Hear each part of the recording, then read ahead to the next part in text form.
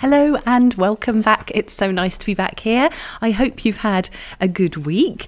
I had a very nice week here in Balfour. We've had the school holidays and we just had a bit of a break. We've spent a lot of time outside. The temperature has changed from -9 this time last week to 17 degrees today. So 30 degrees difference almost.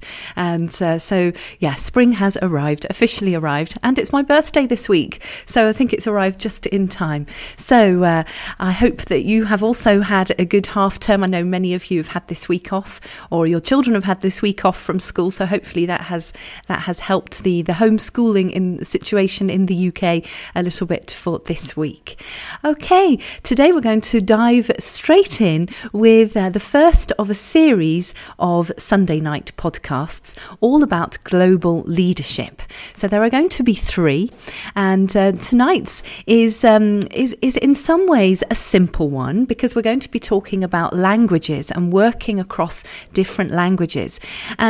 It is a simple one in many ways, but I think it's also a very important one that often gets forgotten in the literature about global leadership. So today I'm talking really very much based on my own experience, and I'm deliberately keeping it simple. We're not going to talk about the differences in culture and even the power struggles that can sometimes go along with that as well. I'm keeping it very simple based on the experiences I've had of living and working in lots of different places, of being sometimes the only person in the room speaking another language, and sometimes the opposite. So lots of different scenarios which I'll go into in just a little while. So just to kick off, I just want to tell you a little story which is quite funny really, because when we came to France, so we've been here for nearly 10 years now, and when we first came I was desperate to join a choir. Those of you who know me know that I love music, and I was so pleased to join a choir, and I went along, and the rehearsals were great. I didn't understand a lot. It was obviously all in French. My French at that point was pretty basic, but I understood enough to really enjoy it. But as my French got better, I kept hearing this phrase, and the conductor kept saying, "Oh, c'est pas mal." So that means it's not bad when we translate it literally. And after a while, I used to think, well, this is quite strange. I think we're doing quite well. It's sounding quite good to me. And it's not bad sounded a bit negative to my Anglo-Saxon ears. And after a while, I felt myself becoming slightly irritated by this and thinking, well, it's an amateur choir. Come on, let's be a little bit more positive. And so, in fact, what I did was I asked a very good friend and colleague of mine, and who's an English teacher, and I asked her what was this about, and she said, What about? And I said, well, he keeps saying that it's not good. He keeps saying, well, it's not bad. Well, that's not good, is it? And she said, but the way we use that, it means it's quite good. It means it's good. It's actually positive. And so that completely reframed it for me. And I realized that how important that it's not just the translation, but we need to understand a language so well to really understand what's going on and to also not misinterpret. So that was one of many examples that I could give you of times where I have thought I've understood, and in fact I haven't. So I think it's also interesting because it changed something for me. It meant that I then had the confidence to go and speak to the director of the choir and talk to him about this, and we laughed about it, and all of a sudden that created a connection, a real connection. We laughed about the fact that the translation, something really was lost in translation, and over that divide we developed a great friendship, and now I'd say he's one of our closest friends here in Balfour. So it's amazing how those conversations even about the difference in interpretation can lead to a connection. And today that's what I'm really talking about. It's about connection. So when we're working across different languages, it's always going to be, how can we make a connection even though perhaps something is a little bit lost in translation? So for those of you who don't know me or have joined the group recently, first of all, welcome. And I'm Anne Collins, and I'm a leadership coach, and I work across languages. In fact, I work in English and in French, and I help leaders really to accelerate their leadership careers. And part of that is very much based on how can we build connections with our teams, with our colleagues. And I know that many of you in this group are in fact in that situation where you're working for global organizations, or you're in teams that really do work across different languages. So I'm hoping that this evening it will resonate with you. Hopefully you'll find something useful. And if there is something that you'd like to comment on, please do put it in the comments and let me know if you have any questions as well, and I will do my best to answer them. So do put that in the comments below. So just a little bit more background about me for those of you who don't know me. So actually for 15 years, I've been working across different languages. So by 15 years, I mean 15 years since I left university. It's more than that, but 15 of those years I've worked across languages, and mostly in leadership positions of some kind, sometimes as a teacher, and mostly in other countries other than the UK, a little bit in the UK when I worked in a school in Luton where 96% of the children spoke English as a second language, and many of the staff, the support staff as well. So that was a different experience as well. And now I live in France. I work in French and English, and my life is generally between those two languages at the moment. A little bit in German as well, because we're just on the German border, although we haven't been there for a while, but let's hope that we can get back there and get across into the Black Forest again, which is always beautiful.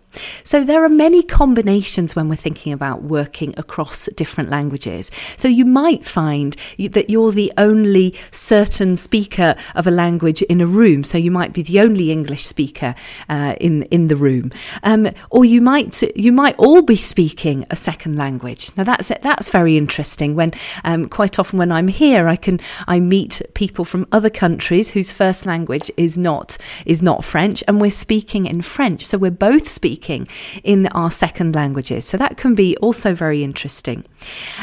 Or it might be that most people are speaking a second language, and you are the only person who's speaking your native language. So of course there are all sorts of possibilities, all sorts of combinations. And today I'm going to be very general in what I propose to you that might be an interesting way to think about it. But of course, it all depends on your situations. Tonight, I'm not going to be looking at the dynamics that are often involved, the power relations even. It can quite often be that one language has a higher status in that relationship, depending on the company. If you're working, say, for an American company where the English is the language that is going to be used, but you're working in an office, for example, here in Belfort, we've got an office in Belfort, but everybody is working for an American company. So depending on the meeting, English or French will have a different status within that room, and it might not be what you expect. It might not be that it's English that's the more powerful language, in inverted commas, at that time. It may well be that it's French that has the upper hand, just because of the way that it's being used in the room. So it's very subtle, and it's about, of course, like many of these things, it's about being aware of what's going on, and especially as a leader, what's your role in all this? How are you going to try to make sure that people can connect? And let's remember that's the name of the game. So first of all, what is the biggest problem? Well, as many of you know, I'm also an English teacher here in Belfort, and I work with a lot of adults who are in exactly this position. They're often working in English, they're French or Spanish, or they're speaking other languages, but here they're working either in French or they're working in English, but they're working in a different language. And what do they say is the biggest problem? Well, they always say the same thing. It's the native speakers. The native speakers are the problem. And I think whenever any of us are the native speaker, whether that's French, English, Spanish, whatever, we need to be very aware of this. And what are the problems? Well, I can just tell you what my students say. The number one problem is that people speak too fast. Always what they say. It's the speed, and in fact, when we're learning English together, often one of the first things we do when we're using videos on YouTube, for example, is we just reduce the speed just by a fraction, and it makes all the difference. And I would say, if you want to help your team, if you're the native speaker in the room, that is the number one thing you can do to help the others in your team to understand better. The second point that comes up a little less frequently is the use of slang. And of course, with that goes in-house jokes, jokes that are a play on words. Of course, they are going to be difficult for many people, not everybody, but for many people speaking that language as a second language. When the native speaker doesn't use correct English, this can also cause problems. When we don't use full sentences, which is often the case, we start a sentence, we stop, we restart, we go round in circles, and when we speak, it's often that we don't necessarily speak in full sentences. But this is hard for people who are listening and where that language is not their native language. So making an effort to speak in clear, proper sentences with proper grammar, we might say. Using filler phrases. Now, what do I mean by that? It's things like, you know what I mean? Or, oh, you'll never guess what. Those little phrases, which they're simple to the native speaker, but to someone speaking that language as a second language, they can stop the whole flow of the understanding. So that's something that's interesting to maybe think about. So what about for people who are not speaking the language or who are non-native speakers in that situation? Well, first of all, it's very stressful often for them, especially if they don't feel very proficient in that language. And even if they do feel proficient, or even if they are proficient, it can be quite a stressful situation. I've had many students here whose English is very good, even exceptional, and they still find it uncomfortable at times to be in meetings where they are the only person who is not a native speaker. It can be really quite difficult. Of course, there is a risk of misunderstandings. An interesting one here is actually with grammar. So, for example, an example I often use is in English, we often use the present continuous when we're talking about plans. I am going to school tomorrow, or I am seeing Marie on Thursday. Now that can be very, very confusing because sometimes when we're learning English, we don't always know that. And so we think that it's something that we're doing right now. So I am meeting Marie on Thursday. If we're not quite sure about that, does it mean I'm meeting Marie right now? Does it mean on Thursday? It can lead to misunderstanding. So we just need to be aware that there can be very, very difficult misunderstandings to find when we think we're speaking quite simply, but it can be quite difficult. There are lots of other examples like that. I'm not going to give you a grammar lesson, but just to be aware of it. So some very practical tips for you. So for native speakers, as we've already said, slow down. As well as slowing down, I would say try to articulate as much as you can. Speaking clearly with great clarity at all times is, of course, going to be of great help. Sending out meeting notes, that obviously helps. Sending out good minutes afterwards, of course, that helps everybody. And you will find actually that many of these tips, it's a bit like for teachers working with children, many of the strategies that we put in place to help students who need a bit of support, in fact, they help everybody. So making things clear, sending out notes that are clear and helpful and that are easy to access are going to help everybody.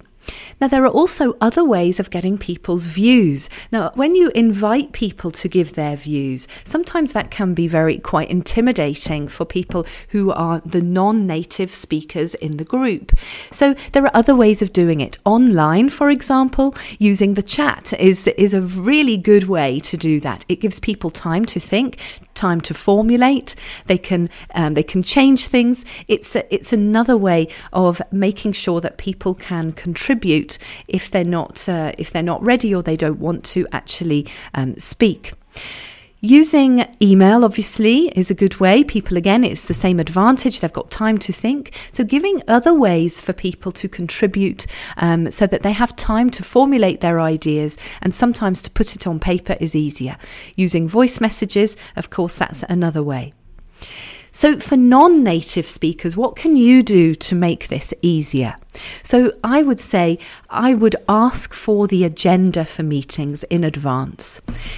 Clarify what's required of you. If you're required to make a presentation, be clear what you're expected to do so that you are not put on the spot. You know exactly what is required and you have time to prepare. I would suggest, as an English teacher, I probably shouldn't suggest this, but there is a fantastic translation tool called deepl.com, and I will put that in the comments.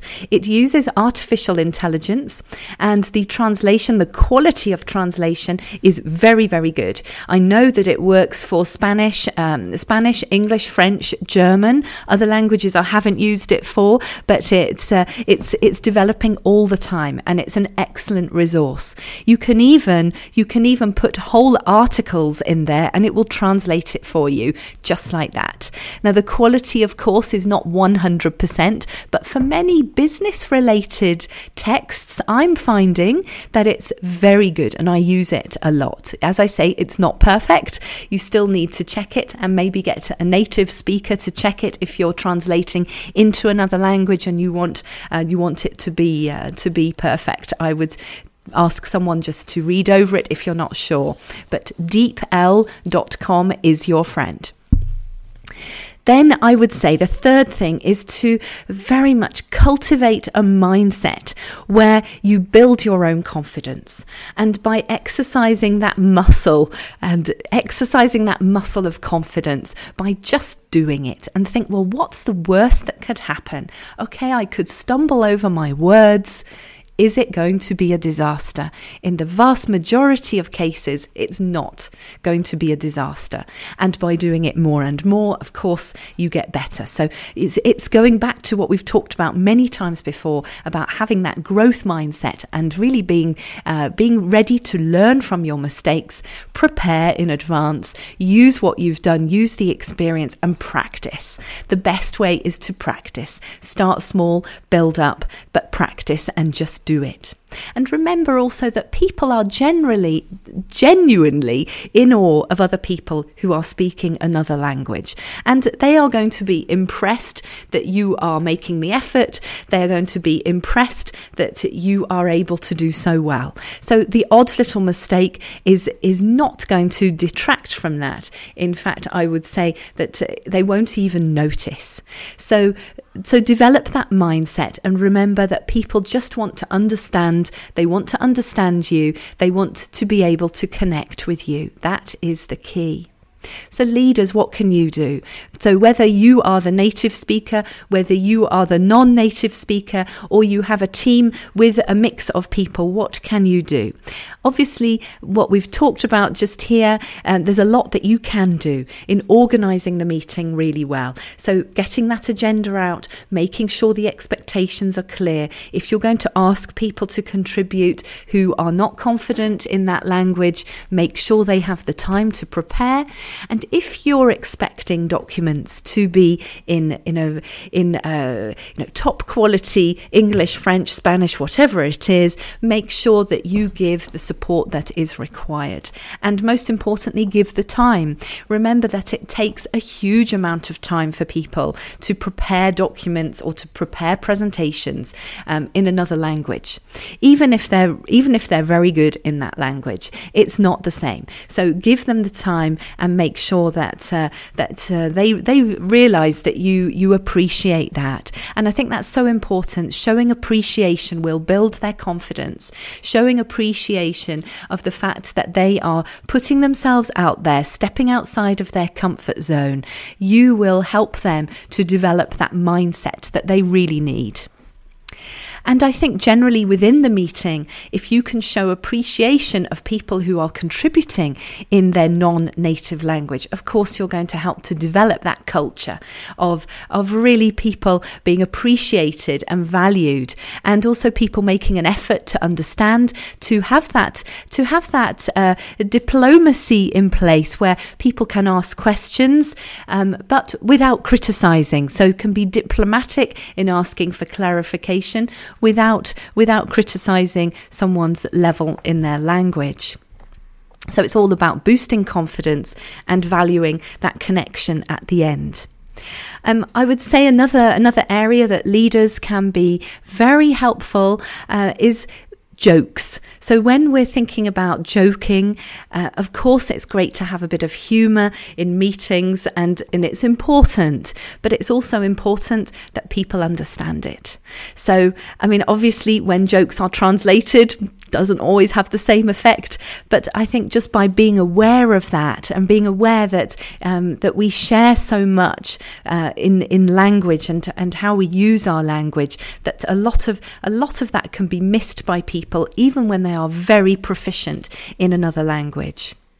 And finally, I would say to leaders, make an effort to learn a few words of the language that is spoken by members of your team, and just a little bit of effort to learn a few words will also help you to build that connection with them. Show an interest, connect over that divide. And as I'm going to come back to that, this is actually where the opportunity lies, because although we might think, oh, that's a difficult thing to manage, but think of the opportunities. We are opening the door to having a connection across language barriers and potentially across cultures across the world. So building that connection, it's so worth it, because when we do that, we're opening our minds to something else. We are giving our team the chance to be so much more creative, to be more innovative, to think about the world in a different place and in a different way.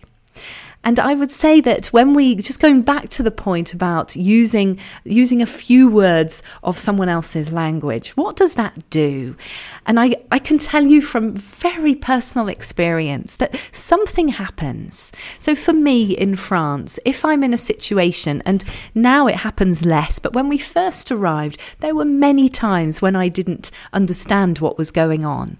And it means such a lot when someone notices, first of all, that you're kind of laughing along and you're smiling, but you have absolutely no idea what's going on. When someone notices, and when someone makes that little bit of effort, either to explain in the language that's been used, but it's simply, or to use English in my case to help me to understand and to be brought back into the group. And I've seen it the other way as well, and you can see it in someone's eyes, actually, because you can see that connection, that when you try to connect with somebody and you try to speak a few words. I remember we went on holiday to Italy a few years ago, and we learnt really the bare minimum, how to order a very strong coffee, but that connection is just amazing when you make that effort to use a few words in someone else's language. And just to give you another little story, just years ago, actually. So after I came back from Nepal, and in Nepal I learnt Nepali, and I used my Nepali quite a lot at work. I also used a lot of English because I was working in the capital, Kathmandu, but I used a lot of Nepali as well. And when I came back from Nepal, I was on a train outside London, and I was just sitting there, and next to me there was a group of Gurkha soldiers. There are bases of of Gurkha soldiers just not that far from London, and they were discussing a coin. So they were looking at the coin, and they were discussing, in fact they were debating whether the person on the coin was in fact Queen Elizabeth. So this conversation went on for a while, and suddenly I decided I would interrupt and say, well, yes, it is the Queen. And when I spoke Nepali to them, all of them just turned round, and their faces, they were, first of all, totally shocked to hear someone speak Nepali on a train just outside London, especially an English woman suddenly speaking Nepali to them was quite amazing. And then we had this amazing discussion about their lives, about their families back home, some of the trips that I'd done in the mountains were fairly close to where some of them were from. And so we had the most amazing, it was a 15-minute conversation, but that connection was really amazing. So little moments like that, for me, it makes it all worthwhile, the effort put into learning languages. And as a leader, just think, if you can just do that just a little bit for people in your team, or for your colleagues, or for your clients even, think what you can do.